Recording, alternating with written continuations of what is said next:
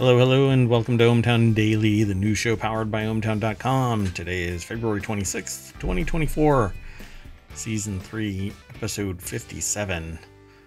Today we're going to be talking about these 10 articles, my titles, but the information that we talk about is from aggregated sources from around the internet and the world. We're going to start with a Christmas tree what? How about detecting fingerprints and an AI-powered robot dog and an AI-generated clickbait factory and sued over purple. Post office scandal that we've been talking about, we're going to update you. Surge pricing the dystopian food wars. I got out of bed this morning. Glowing sand that isn't sand. And why do we still print cash?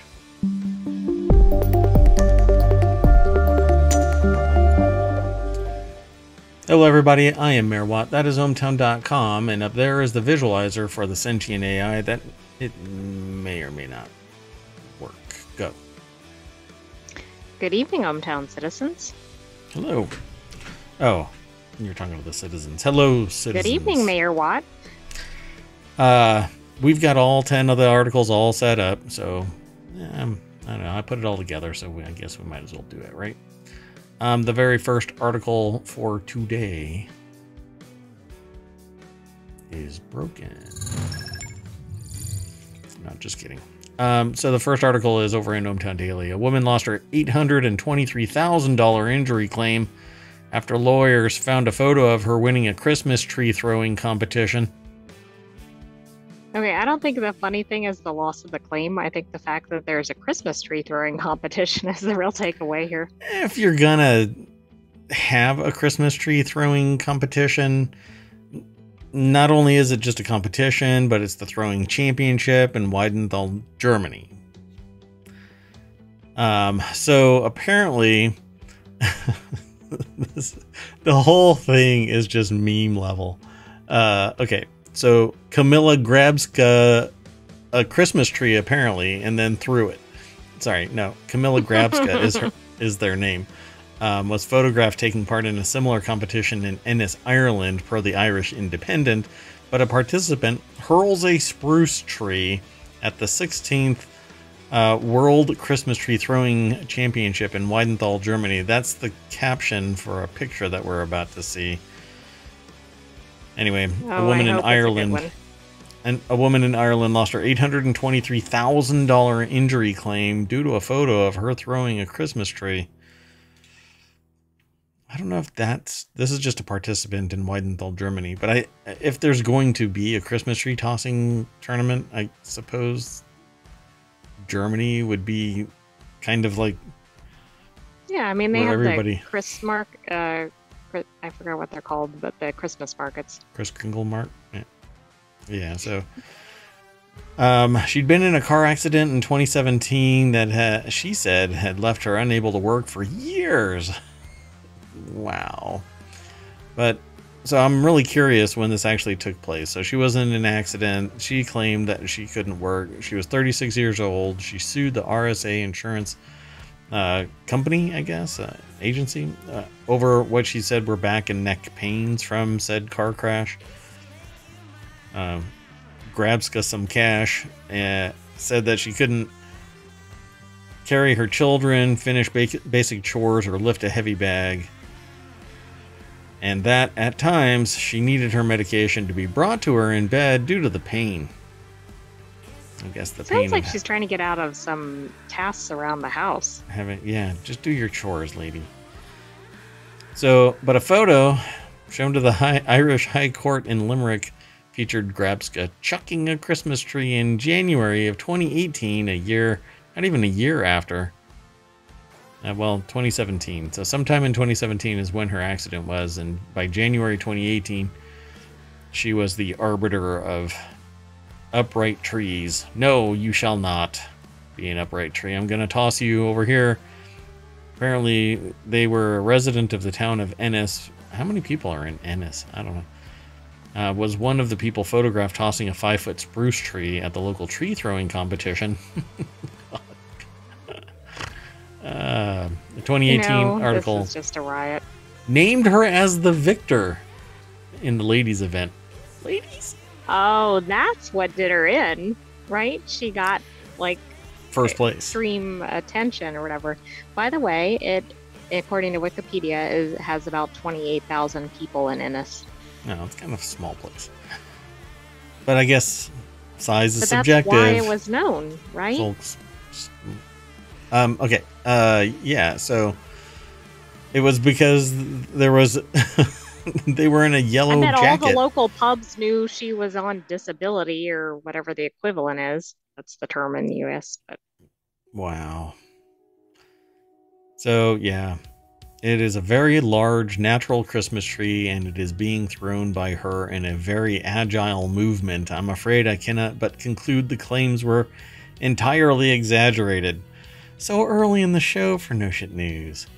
The footage was taken in November of 2023, the Telegraph reported, but the court also has shown Grabska for some cash playing with a Dalmatian in a park for about 90 minutes. The Irish Independent reported, if you're gonna do this stuff, at least make it a little bit difficult. I mean,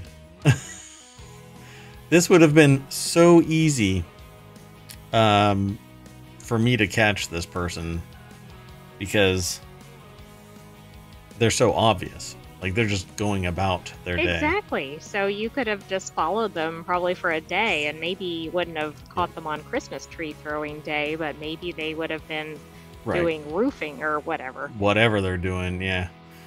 Grabsking some cash somewhere else, I suppose. I don't know. Pretty wild. What a trip. All right. So that article has been thrown into the show notes. Come on over to Twitch, folks. Twitch.tv/ohmtown. Hang out. The show is normally on at 8 o'clock, but sometimes I try and get them earlier, get it done earlier. And maybe make room for an 8 o'clock show. I don't know. Testing the waters, see if anybody is interested in coming to the 7 o'clock show. Let me know. Send an email to mayor@ohmtown.com. If I get enough interest, then I'll shift it over to 7 o'clock. Pretty flexible about the time. All right, let's keep on going, though. The next article is over in the Mobile Channel. Scientists develop biocompatible fluorescent spray that detects fingerprints in 10 seconds. I think it's kind of weird that a fluorescent spray can detect fingerprints. Maybe highlight them is a better word, but scientists have developed a water-soluble, non-toxic fluorescent spray that makes fingerprints visible in just a few seconds, making forensic investigation safer, easier, and quicker. And having done this kind of work before, trying to find where somebody derped and stuck their finger is quite interesting. You have to think like a criminal and then go, if I'm going to try and do this or that, where would I grab this, that, or the other? Yeah. So I've actually told police that the person during the initial review of the scene, right there is where they touched, and that was sure enough exactly where the best print came from. So quite fascinating that they could now spray a little fluorescent spray and ta-da, it'll glow like a little glow bug. University of Bath over at phys.org put the article together. Scientists develop biocompatible fluorescent spray that detects fingerprints in 10 seconds. Let me throw this into the chat. I'm going to try and get ahead of this. My objective is to be able to kind of slice these little articles segments up so that we can throw them into TikTok faster.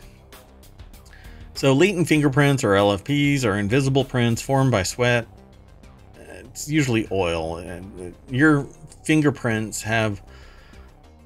Most people just see the fingerprint, the ridge, but in the ridge are little sebaceous glands that actually exude oil, and that's what his fingerprint is made of. So it's left on an object after it's been touched. It's also called transfer of some kind sometimes. Traditional forensic methods for detecting fingerprints either use toxic powders that can harm DNA evidence or environmentally damaging petrochemical solvents. The new dye spray, developed by scientists at the Shanghai Normal University, as opposed to the abnormal university that I went to. And I was going to say, which one would you prefer? I would probably go to abnormal. Seems like it's going to be more fun. Depends on the proximity to bad bats. And the University of Bath is water soluble, exhibits low toxicity, so it's still toxic, but hey, it won't hurt you that much. And enables rapid visualization of fingerprints at the crime scene. They have created 2 different colored dyes called LFP yellow and LFP red, which bind selectively with the negatively charged molecules found in fingerprints, locking the dye molecules in place and emitting a fluorescent glow that can be seen under blue light. Pretty cool. That's very neat. Based on fluorescent protein found in jellyfish called green fluorescent protein, or GFP. Wow. All of these acronyms, they didn't have to reach really hard. What? It's okay, it's fluorescing. It is a protein. What color? Huh. Green.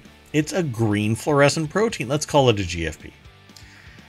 Which is used extensively in research by research scientists to visualize biological processes. Fingerprints are often used as forensic evidence to identify suspects at a crime scene. This is a little video that's attached to this. I wonder, I'm going to mute it and see. Let's see. It's only, it's a minute long. I won't be able to run this the whole time, but let's see if we can at least highlight it somewhere. Do they highlight it at all? No, they don't show it. Maybe for a split second somewhere? Oh, right here. No, not really. Yeah, I mean, it's an oddball way that they show it, but anyway, it's right there. And they kind of zoom in on it, so you can actually see some of the lines, the ridges and the whorls. So it's pretty neat. Yeah, this looks like fun. So, do you think this will speed up crime scene investigations? Oh, for sure. Yeah. As long as the material it does not contaminate, but it says it's a protein. But if it has it binds to a protein. If it has anything to do with actual biological functions, it's going to contaminate it, or they're going to have to figure out a way to remove it as a control. But this is what it looks like. Fingerprints can be visualized a few seconds after spraying. And I think that right there is really the big speed, the source of the increase. Because what you have to do now is train to get the powder put on the ridges without destroying the print. And it takes some experience and wisdom and how to apply it the right way. And this is a split second. You just spray, you wait, take a picture, and off you go. And as long as it's high enough resolution of a picture, you could, time immemorial, it would be sitting there like that. So I don't know exactly how long this will stay fluorescing. If it's always fluorescing under blue light, then this thing is actually pretty amazing, because you could come back, a significant time later, or have the evidence sitting there in the evidence locker, come back and just look at it again, and it's not going to get damaged if it's protected.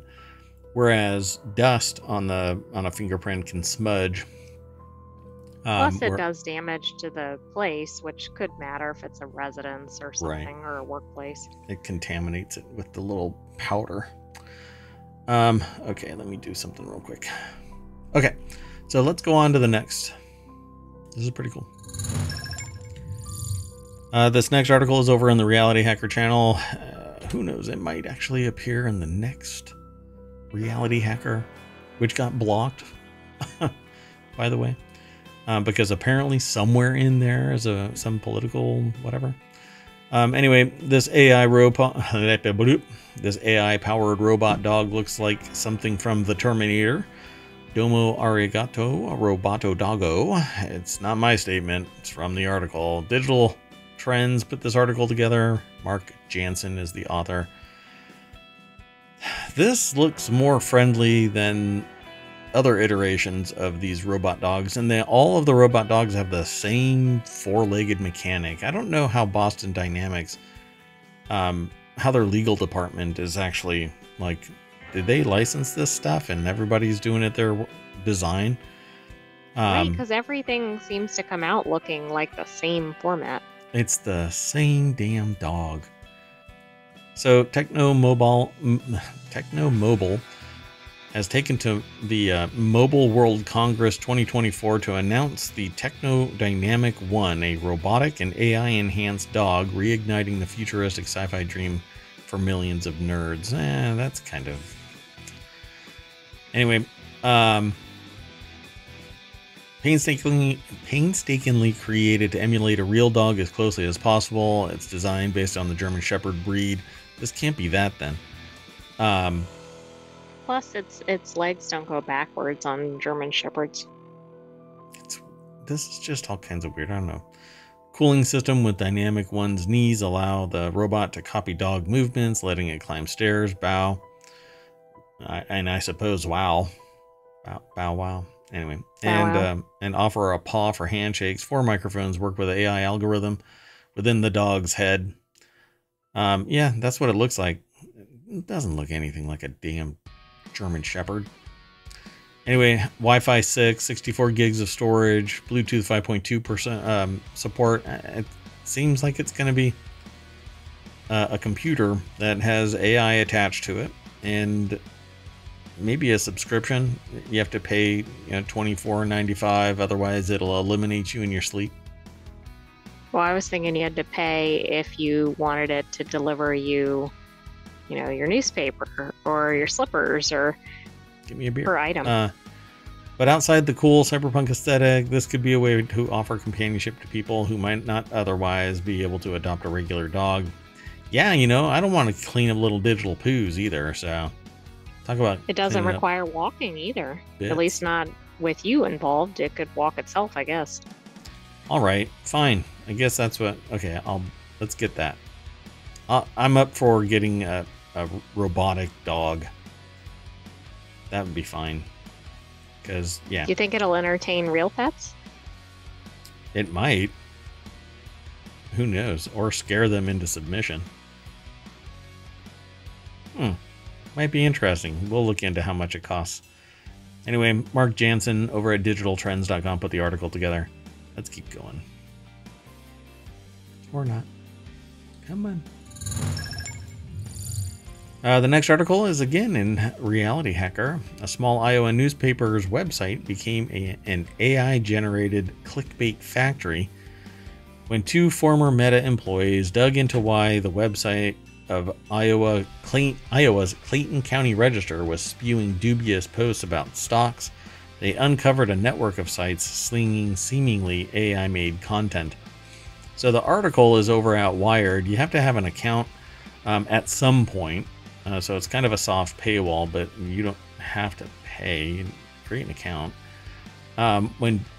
So this article talks about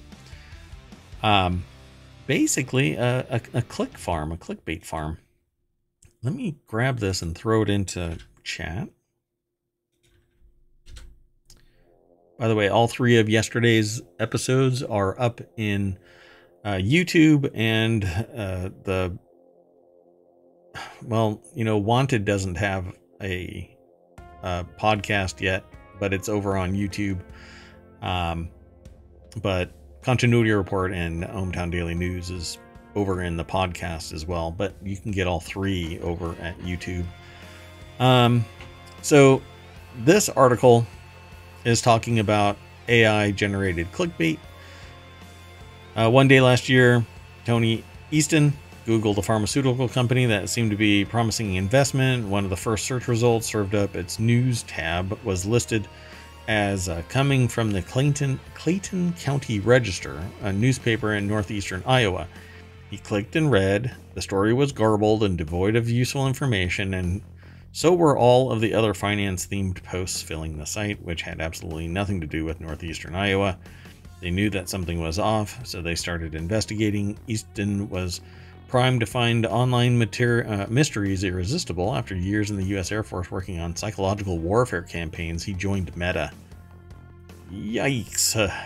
Well, right. I'm afraid to know why he was recruited there.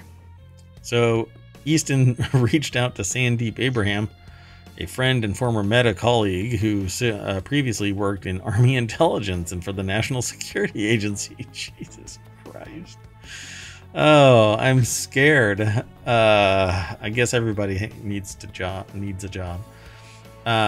What the pair uncovered provides a snapshot of how generative AI is enabling deceptive new online business models. Networks of websites crammed with AI-generated clickbait are being built by preying on the reputations of established media outlets and brands.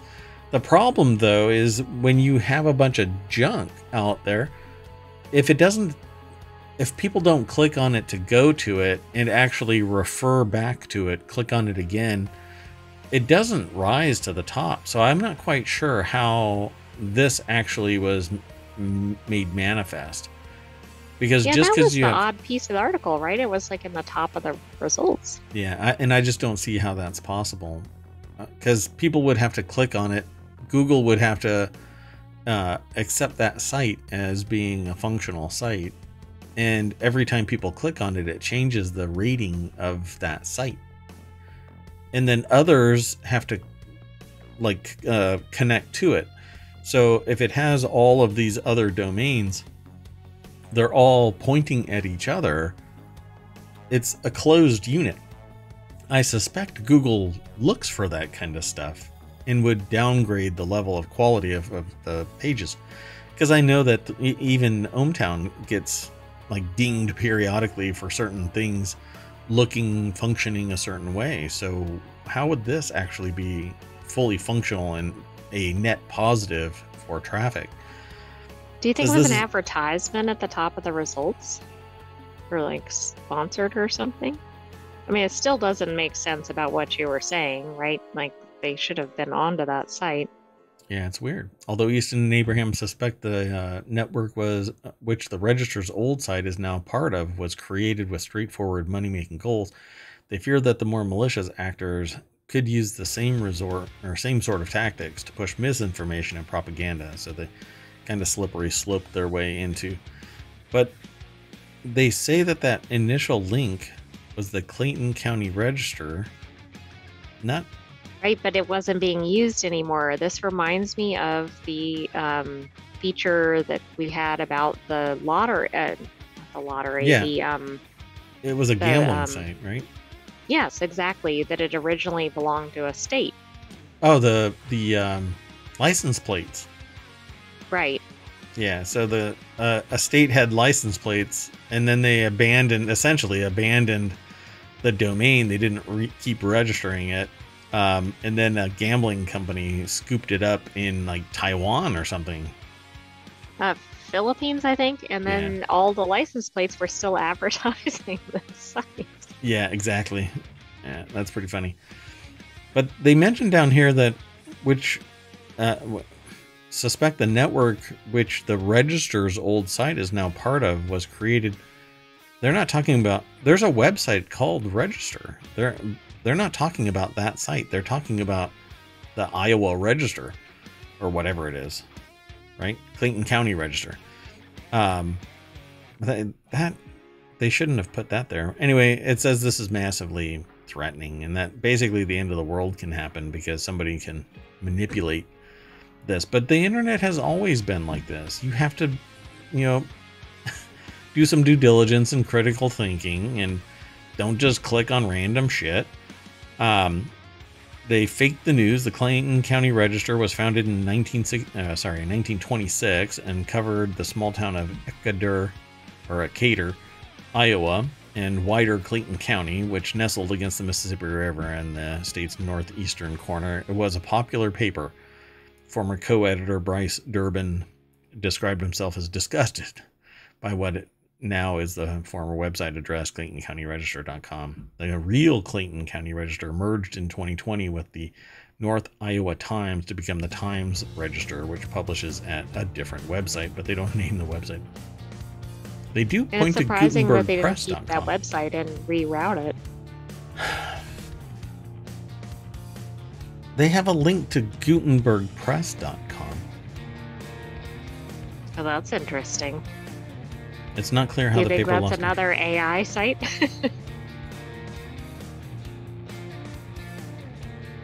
How did they get GutenbergPress.com? It is the North Iowa Clayton County Times Register. So the North Iowa Times and the Clayton County Register merged together.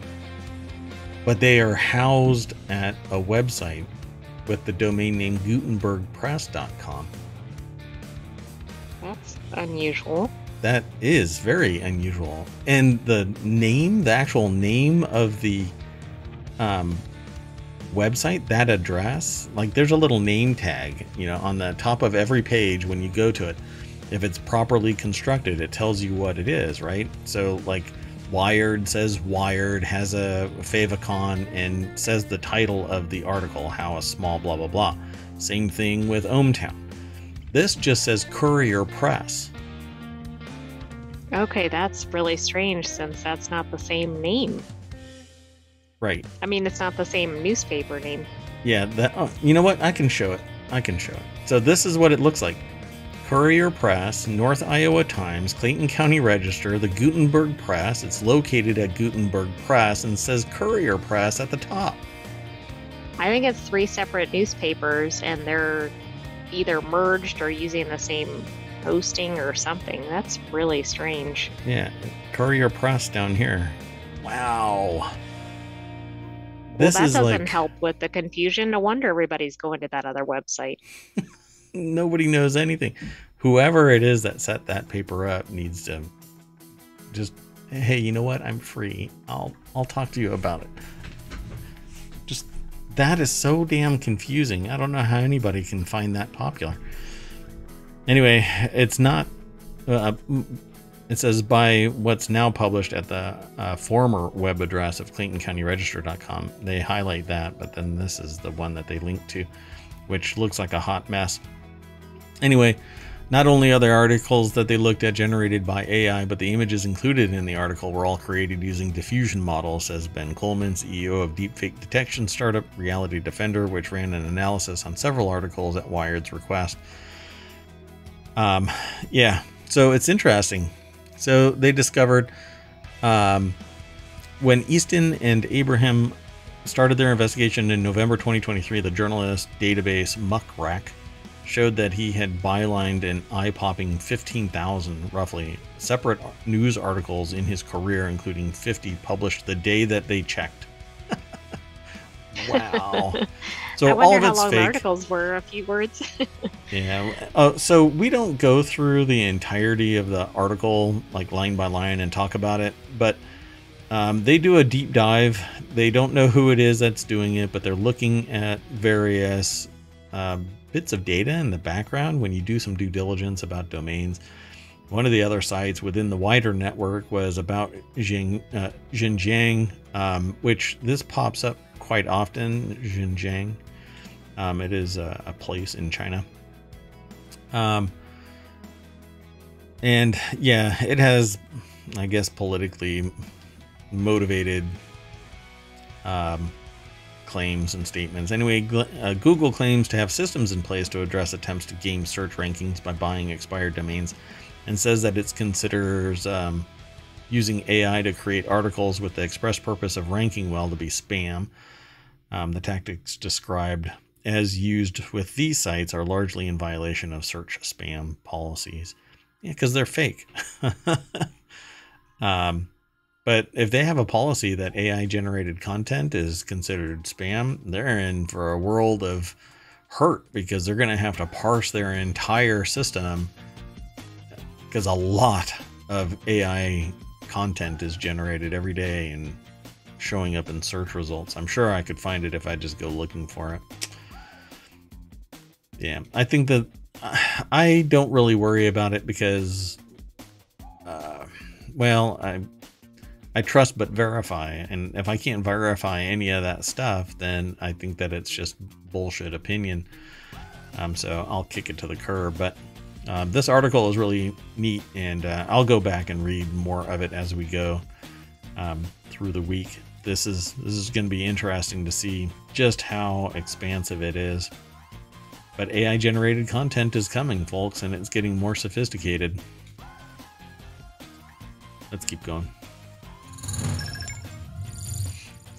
The next article is over in Hatch Ideas. It has to do with business. Tony's Chocolonely, right? Tony's Chocolonely. I'm not sure how to pronounce that. Yeah, Chocolonely, right? Chocolate lonely or Chocolonely? I don't know. Sued by Milka, the Milka maker, over the color purple. So if you've never seen a Milka brand chocolate bar, it's actually purple, if I remember it right. It's been a while since I saw it. But Mondelez is taking legal action against the Chocolonely maker over its latest campaign. And there you have it. Sam Gruitt over at bbc.com put the article together. Why would they show a purple one? Oh. Not purple. By farmers, not lawyers, not purple. Tony's included an image farmers. Showing... Huh? It says pay farmers. Oh, I thought it said... I guess my brain corrected it for by. Pay farmers, not lawyers, not purple. Tony's, I guess, made an ad that responded to the legal action alongside a statement that it posted on LinkedIn with the slogan, pay farmers, not lawyers. Well, you know, the context of this really does matter. Mondelez said it owned a color trademark in Europe. We can confirm that the current legal issue is limited only to a trademark infringement matters and concerns. As a matter of practice, to protect the value of their brand, which they've worked hard to build, it's called goodwill, and yes, they have to protect their brand. A color, that's going to be really tough. It has to be usually a unique color, not one that's already in a palette somewhere that anybody can use with or without licensing. But to trademark a color, just the swath of color, just I've always hated that. What is it? Breast cancer? What is that? Oh, yeah, with the ribbon, the pink ribbon? Yeah. They have a particular shade of... sorry, I think you're really quiet again. That particular shade can't be used by anybody. And so, but it's world famous and people know. So the color purple, which has been branded packaging in question, a parody on the iconic Milka bar, has since been replaced with gray. It added that it planned on appealing the injunction, but would comply by changing the packaging for as long as we need to, adding, let's pay farmers, not lawyers. Well, so that's interesting if they were actually parodying the other brand. No. They weren't parodying. What they did was, right? The article says that it's a parody. Right, but it was after they started marketing something with purple. Right? So it didn't start out with that. It changed it to let's pay farmers, not lawyers, because they had a campaign where it was purple. Oh, I thought the purple was the parody, the way it was written.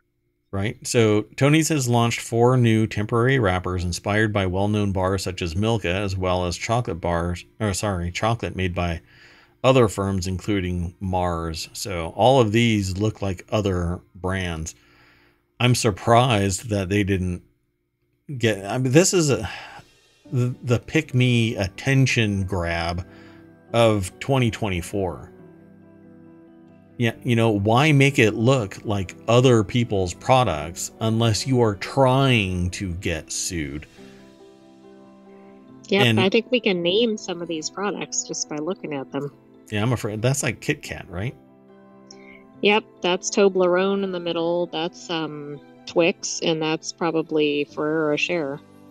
Yeah, you know, I mean, it looks pretty obvious, right? This being purple, though, is Milka. The other bars in the campaign look similar to Kit Kat, which is made by Nestle, a Twix produced by Mars, and Ambassador's favorite Ferrero Rocher, owned by Italy's Ferrero. So we know what they are, and the reason why we know what they are is because of their billions of dollars in marketing and goodwill that was created around the product being of quality. Tony's is just kind of, you know, oh, I want to be picked too. Let me look like them. But parody for commercial purposes, the reason why you do parody is to mock them, not to steal their goodwill. And that is what I think it really is coming across as. Hey, we're like them. You know, it's not a parody. You can call something parody, but if people don't look at it and go, oh, look, it's parody, it's not parody.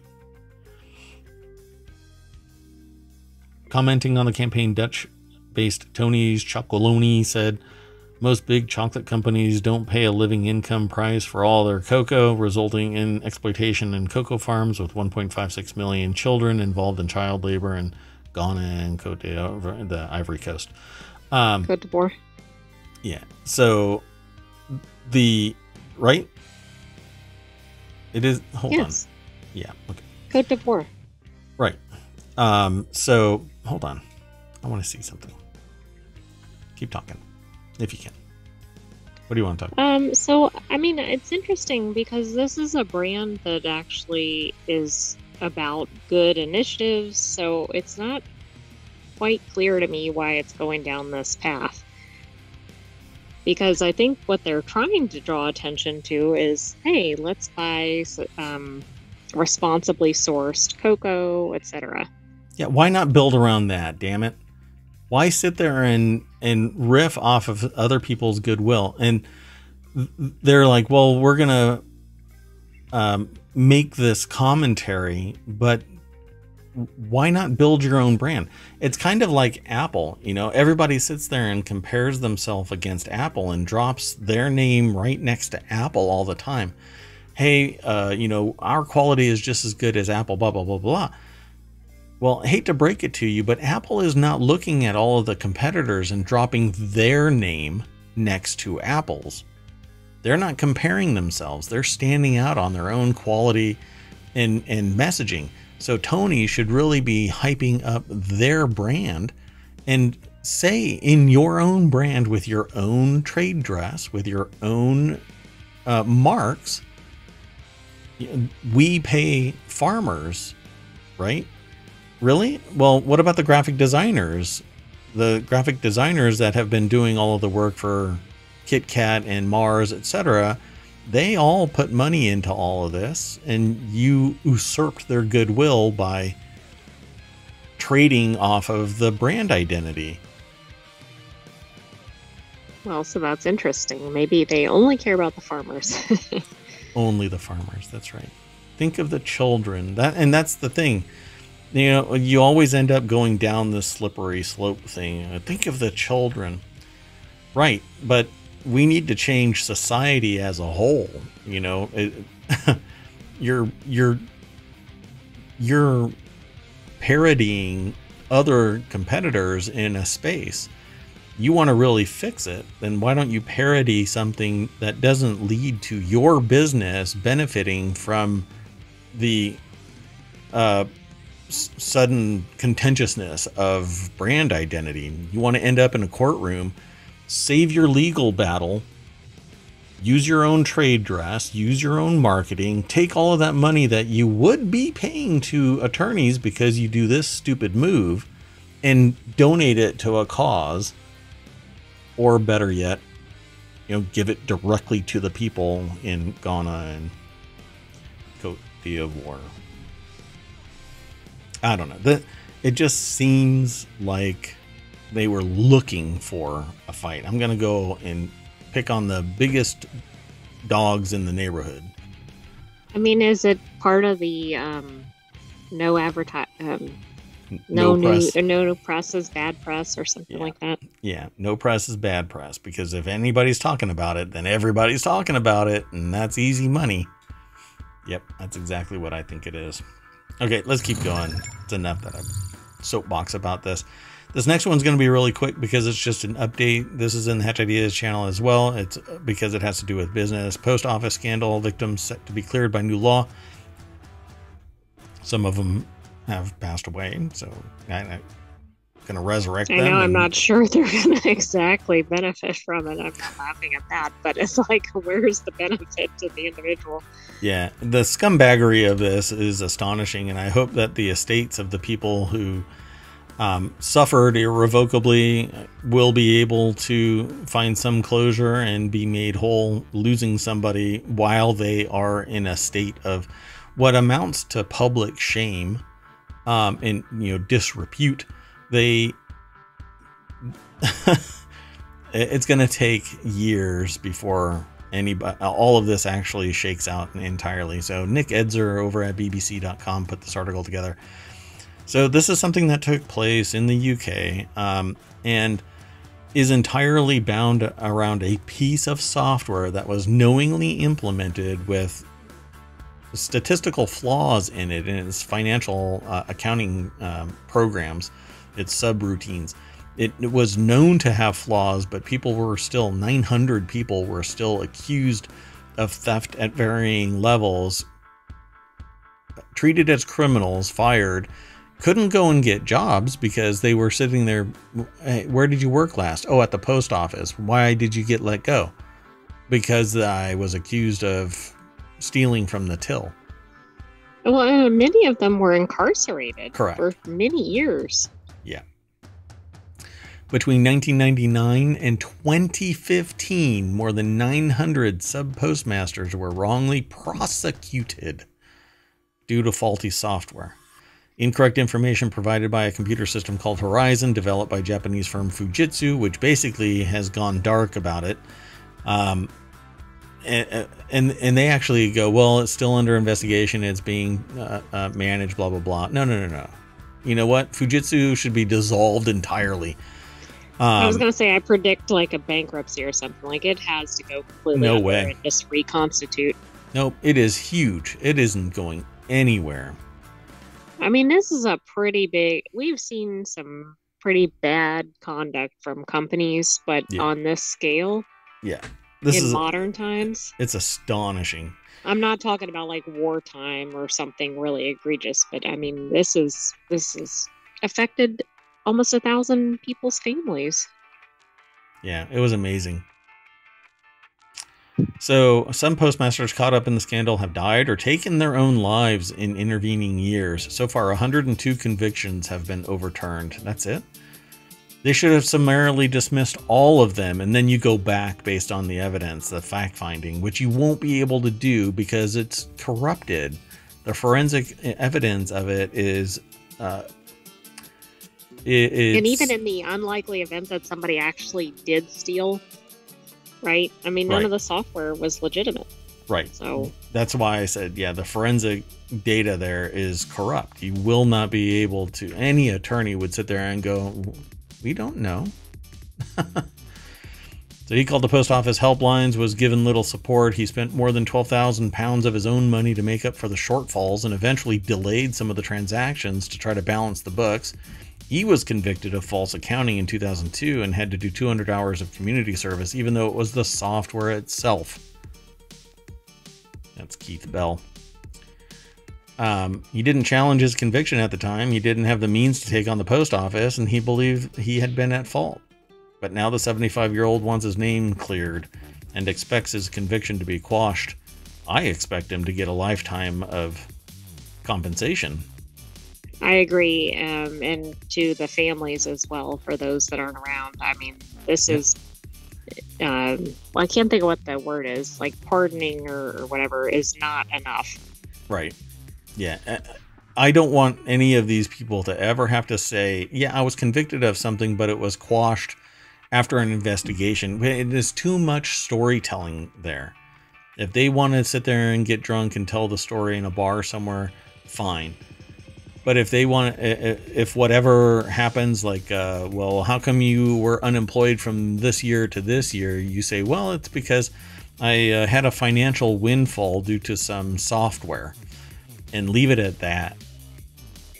But everybody knows, you know, oh, that software was Horizon completely shitting on people.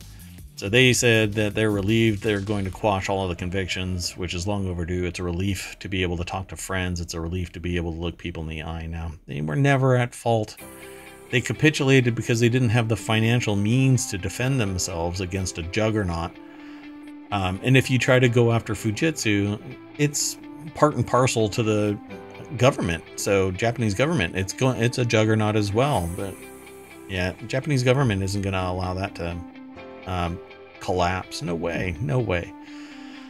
So announcing the plans, post office, sorry, here in the States it's postmaster, but post office minister Kevin Hollenrake said the legislation was likely to exonerate a number of people who were in fact guilty of a crime, which they shouldn't even utter that sentence.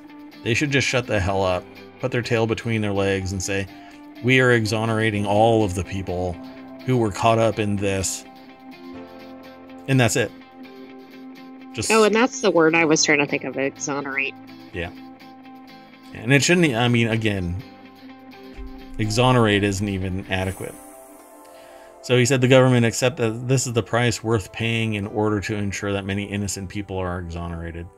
Yeah, some 700 people were prosecuted by the post office. Another 283 cases were brought by other agencies, including the Crown Prosecution Services and the Department of Work and Pensions.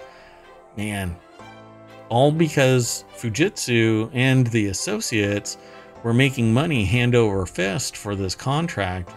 It didn't actually meet its requirements, but they still pushed it through, based on my understanding. And the people that were involved in it knew that there was a problem with it and still made it happen. So, well, sat there and watched while people were sent to prison. Yep. Or contributed to it. Yep. Yeah. There's a lot of more. There are a lot more questions over at this BBC article, so please follow the link through ohmTown. Check it out. The next article is over in the Mobile channel, and I'm introducing you to the beginning of the dystopian fast food wars when Wendy's wants to start Uber-like surge pricing in 2025. Well, we all know who doesn't win the fast food wars. Yeah, Wendy's, because Demolition Man was a documentary. You don't even know how to use the 3 shells. Wendy's will start experimenting with surge pricing, much like Uber and Lyft, and Wendy's will never get my business, ever, if they do this, as the company rolls out digital menus to all of the United States in 2025, or by 2025, according to the company's February earnings call. Under the test, burgers, Frosties, and other menu items will have dynamic prices. Maxwell Zeff. This is so ridiculous. Maxwell Zeff over at Gizmodo put the article together. Oh, Wendy's, you psychotic redhead. Wendy's will use new digital menu boards to change your burger's price based on overall demand. Kiss my shiny metal ass. Hey, you know what? If you're a franchise or whatever, I assume Wendy's is franchised, and you're paying the same amount per burger patty to get the supplies, why are you suddenly, and you're paying your workers, you're not paying your workers surge pricing, right? Yeah, surge salary. Why is the customer, right? Why is the customer paying more? Yeah, I don't get it. It's not like they're going to get a discount when it's empty. Yeah, just because you're freaking busy, it doesn't mean anything. It means you have to have the right number of people and the right supplies in-house. If you run out of burgers because you price them too low, tough shit. But I don't want to go in, and as I get closer to the counter, I see my bill increase 30%. Oh my God, that'll be like when you see your number in line or something, but this will be ticking up the price. Yeah. Yeah, you have to order from home, so that by the time you get there, it's cold, but it's cheaper. That's correct, because the pricing is only increasing as you approach. A Wendy's Baconator costs $12.24 in New York City, but under dynamic pricing, the price could fluctuate throughout the day. The burger could increase in price around lunchtime or go down during a slow afternoon. Wendy's. Let me tell you who's going to be... Never mind. Anyway, Wendy's did not provide details as to how severely prices could fluctuate. Well, I can see how severely their prices are going to impact their profit margin. I really think that everybody should just embargo, just completely shut down Wendy's. No more. Go in and sit. Just have a sit-in. Just don't even bother going to Wendy's anymore. If this is the sociopathic, downright psychopathic, what happened? What did you just read? Well, I just read the existing price of a burger. Oh yeah, I said it was $12. I missed that. $12.30 in New York, and then it's going to be like $15 during surge pricing. Come on, stop. Just pause. Jeez. So it's hardly the first time Wendy's has tried to stuff tech into your biggie bag, whatever the hell. The company had plans to unveil an AI chatbot-powered drive-thru back in May. However, it later came out that the secret technology behind some of the experience is really just humans. The company also announced a fleet of tunnel-dwelling, self-driving robots to help deliver the order. Yeah, I remember both of these. We had those articles in here. So, I don't know. Maybe this is just an attention grab? They don't really plan on doing this. They just... Maybe you need to go get all your Frosties before whatever date in 2025. No. If surge prices hit any fast food place, I think all of society should just rise up and volunteer them as tribute. Just be done. We're done with fast food. Screw you. Unbelievable. Yeah, well, that's good for the consumer, but it's really bad for the workers because... what then happens to the workers? They all get laid off. Yeah, well, I mean, what are we going to do? But I agree. Consumers cannot agree to surge pricing for food. Yeah, it's not like they're... a very bad precedent. They're not going to get more money. The people behind the counter aren't getting more money. It's the executive suite or the franchise. Oh, horrible bastards. God. The next article is over in Hatch Ideas. Prison inmate led scheme swindling U.S. out of $550 million in COVID tax credits, according to feds. I swear, sometimes just makes you wonder. So I titled this section, I got out of bed this morning. A prison inmate led a scheme swindling the U.S. out of $550 million in COVID tax credits, according to feds. Christopher Thomas, who is also accused of overseeing a drug trafficking operation from his California prison. Wait, so how did he get COVID any benefits or credits in his current location? Well, he has a meth and fentanyl drug trafficking operation that was negatively impacted by the COVID. That's right. I mean, the customers weren't buying because they couldn't go out of their houses. Yeah, so Dan Mangan over at CNBC put the article together. The inmate, Christopher Thomas, was also charged with running a drug trafficking operation from a cell at Kern Valley State Prison that shipped large amounts of meth and fentanyl to several states and smuggled fentanyl into the prison. Thomas is a member of Main Street Mafia Crips, a Los Angeles street gang, according to the U.S. Attorney's... Christopher Thomas? Okay. Anyway, so Thomas's mother, 55-year-old Katisha Thompson Dozier, and her spouse, Charmaine Dozier, 44, who both live in Waldorf, Maryland, were charged with him in the tax credit scheme, along with Sharon Vance, 36, of Hawthorne, California. This is a bi-coastal... Yes, this is quite the operation. Well... All 4 of the criminals were charged. 5 other people were charged as well with Thomas in the alleged drug trafficking scheme. Thomas, who was 36, has been in prison since 2010. So at age 24, they've been in prison following a murder conviction. Yeah, you know what?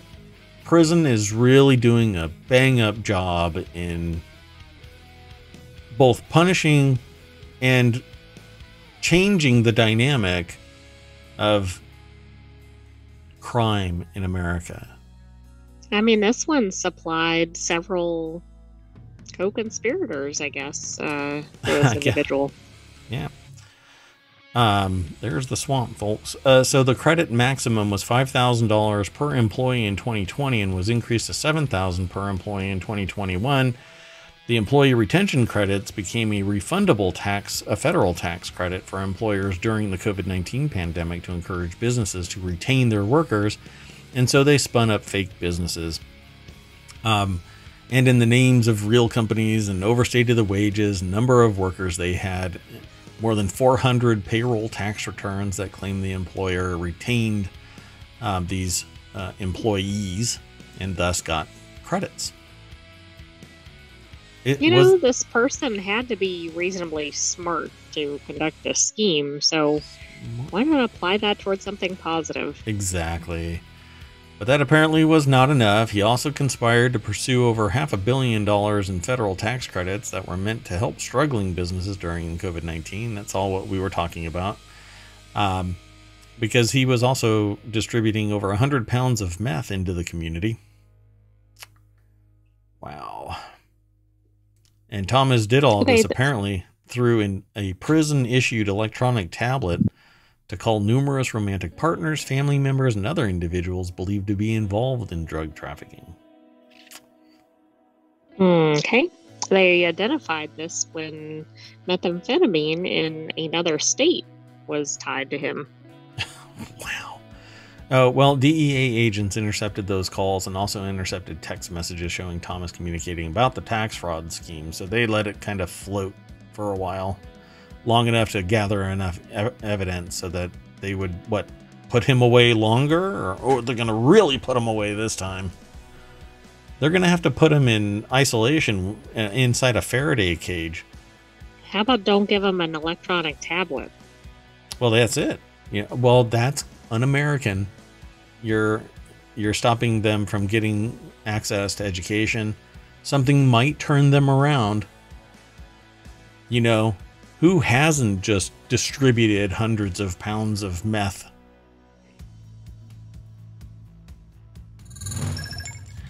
The next article is over on the Marvel channel. This is a glowing sand spotted in San Diego Beach. Bioluminescence is a result of chemical reactions of bioluminescent organisms that live in the ocean. It's typically noticed during times of a red tide or a bloom of phytoplankton, in this case, dinoflagellates that reproduce rapidly. Apparently they really like doing it in the waves. In the early hours of Sunday, February 25th, local photographer Vishwas Lokesh, who's known for capturing mesmerizing bioluminescent moments in San Diego, caught a glow on camera in the sand. Okay, that's a rather niche market in photography. So what do you do for a living? Oh, I catch bioluminescent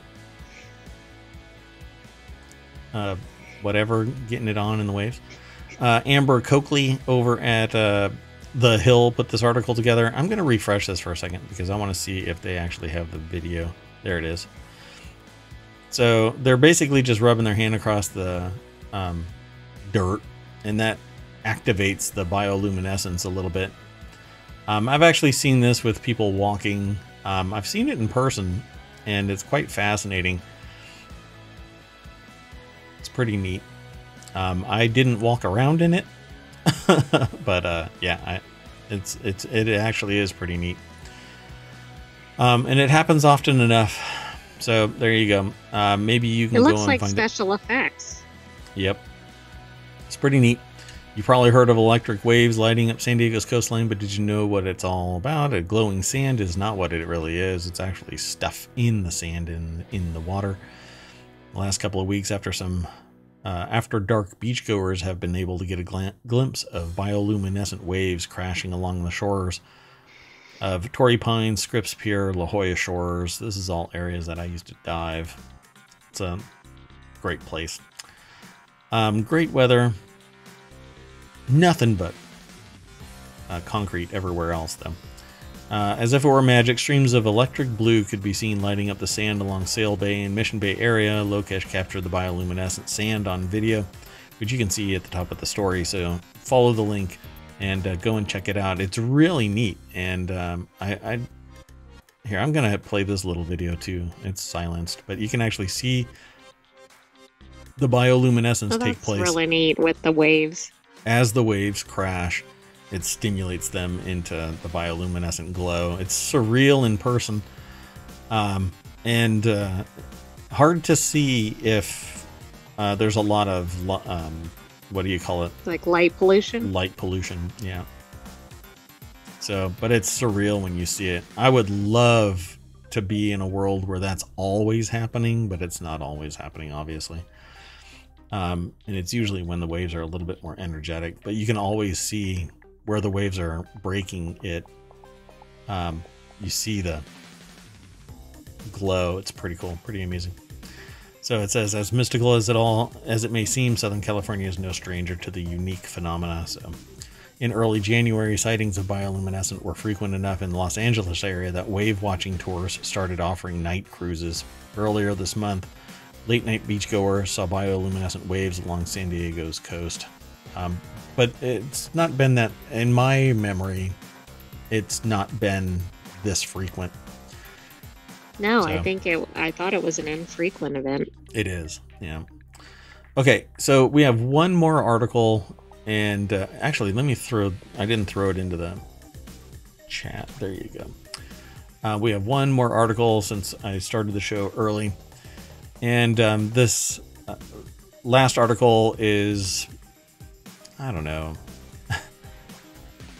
I feel like physical media is dead in pretty much all instances, and cash is one of the holdouts, because the whole world has operated with cash since time immemorial. Some level that we went from bartering to taking something, assigning it value, and then trading on that, right? And then as time has gone on, we ended up where we are now, where credit and just this ephemeral number exists out there that represents what your total value of liquid assets are at any given moment. And sometimes it grows bigger and sometimes it gets smaller. Well, why do we still print money? The U.S. has around 18.5 billion $100 notes in circulation in 2022, according to the Federal Reserve. The majority of payments in the U.S. are made through credit and debit cards, which debit and credit cards are pretty much one and the same nowadays. Studies showed, yet data going back to 2002 shows that notes in circulation have consistently increased. An economics expert tells Business Insider, which is where this is sourced from, that cash still remains crucial for certain segments of consumers. And that is what I've always been told. That's what it was in business school. That's what it was last week, that there are some people that just do not want to operate where every single beep, fart, and whistle that you do with this plastic card is known to somebody somewhere, and that the precision of it. And I always talk about the fact that Target, for instance, was able to track a teenager to the point where they sent her a congratulations on your new baby coupon book. And right, now she didn't tell them she was having a new baby. Yep. All she did was change her purchasing habits and go from scented this and tight clothes and whatever else, and ended up in a fix, in a situation, let's say, because dad got really pissed off and went after Target, and then only to find out that the underage daughter was pregnant and had changed her buying habits because she knew she was pregnant. But Target knew before Dad knew, and honestly, probably knew before she knew. Well, that might be true. So it says, when it comes to how Americans prefer to spend their money, cash is actually not king. So let's go look at this article. It's by Business Insider. Lloyd Lee is the author. So why do we have so much cash? Majority of payments in the U.S. are made through credit and debit cards, study showed. Yet data going back to 2002 shows that notes and circulation have consistently increased. And an economics expert tells Business Insider that cash still remains crucial for certain segments of consumers. And I wonder if this is what they're going to end up talking about. Because again, we don't read the whole article beforehand. We basically judge a book by its cover and go, oh, this is going to be interesting based off of that. We might see the little snippet like we have here, but we don't read the entire article because we want our reactions to be honest, and we don't edit our videos and post. So a 2023 study conducted by the Federal Reserve showed that credit card was the most preferred payment method for consumers, making up 31% of all payments. The next was debit card, 29%. That's interesting because credit cards basically have to be paid by the same channel that a debit card draws from. So in essence, 60% of all payments are credit. That's less than I would think, though. And then it says, then third is cash, making up 18% of all transactions. So what are the rest? Checks, money orders. You gotta be kidding me. Have you ever been in a grocery store? That's where you see them. What, are you powering all of the little self-checkout machines? You're the AI, for crying out loud. What are you doing in a grocery store? So that represents a consistent decline in cash payments since the pandemic in 2020, which saw many shifts in consumer behavior. Yeah, a lot of people actually stopped. They tried to stop taking cash because it was seen as a vehicle for the pandemic. And I remember being told a story about a thing called a dollar mite, where it's a bug, an insect that's only found on U.S. currency. And I don't remember the last time I looked it up. That I remember it being legit. So and you should look it up. Look it up. See if it's out there. If you want to be terrified of using cash. I already am. I don't use cash. So it hasn't stopped the consistent churn of print currency in the U.S. Federal Reserve data shows that the volume of currency in circulation has only increased since 2002. Every denomination, including less common banknotes such as the fake $2 bill. Oh, that's funny that was mentioned because we had an article about the $2 bill yesterday. Yeah, we just talked about it. So let's see here. From the humble dollar to Benjamin's. As of December 31st, there were 54.1 billion notes in circulation compared to 22.9 billion notes in 2002. Well, that's also inflation. Cash is still king of some things. So cash tends to be the preferred payment method for smaller purchases under $10 or hard to justify items, referring to guilty purchases that aren't necessary, like an overpriced water bottle at an airport or cigarettes. No, in all of those cases, I want frictionless service. I just want to... Right, but nobody should be buying cigarettes, but why not use a card even if it's a cheap item? Yeah, exactly. So the study was published in the Journal of the Association for Consumer Research, and Beckler found that consumers pay with a card to remember and cash to forget. Okay. That's interesting. You know what they're losing if they're spending cash? The cash is leaving their pockets. Yeah, that's true. And eventually they forget that they have no cash in their pocket anymore and they have to go and stop by the bank again. It's all friction. I guess maybe that's what it is. It says this pattern is strongest for consumers who diligently track their card spending and occurs because consumers don't want to see records of their unjustifiable spending. I'm really curious if maybe it's a little bit different, and it's people who are kind of obsessed about not spending any money, and because they have to spend cash, they don't use a card. They're intimately aware of envelope methods or whatever, where they have cash set out for the month or something. But it may not even be that overt. It's just that psychologically they with a credit card might just spend freely because they don't see a stack dwindling, you know. And it's higher friction. There's something to that if you don't have control over your spending. Yeah. The primary driver for the 2024 fiscal year currency print order was the need to replace unfit notes destroyed during normal processing. That happens all the time.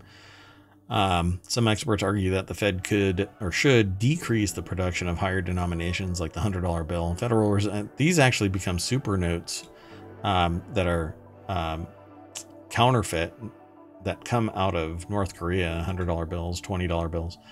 Federal Reserve data showed that the denomination is the largest in circulation with 18.5 billion notes in 2022.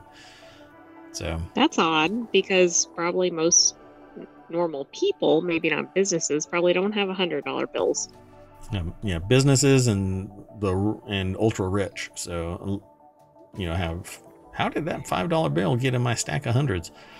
Everyone almost questions you and your legitimacy for using a $100 bill. Sage Handley, a marketing and research assistant who made a TikTok page about the pangs of using a $100 bill to buy lower priced items, told the Journal. Well, I mean, it's just a pain in the ass to break a $100 bill from your till. Use up all the cash or to make change. Yeah, then you have to get somebody from the office to come and break 100. Or verify that it's a legitimate bill. So, yeah. There's more, again, over at this article. Like always, there's always a little bit that you might be able to suss out from this. And then come on back and talk to us about it. We thoroughly enjoy the conversation.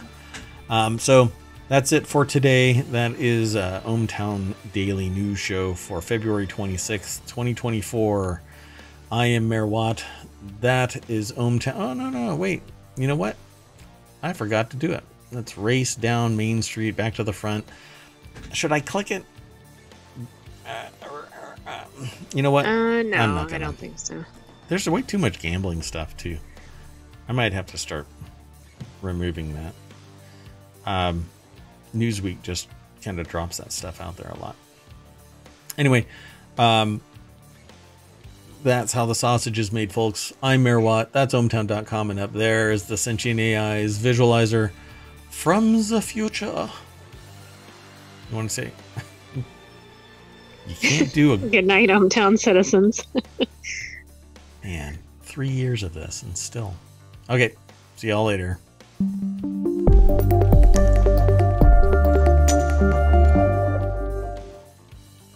Last time I had a $100 bill, I soon didn't have a $100 bill.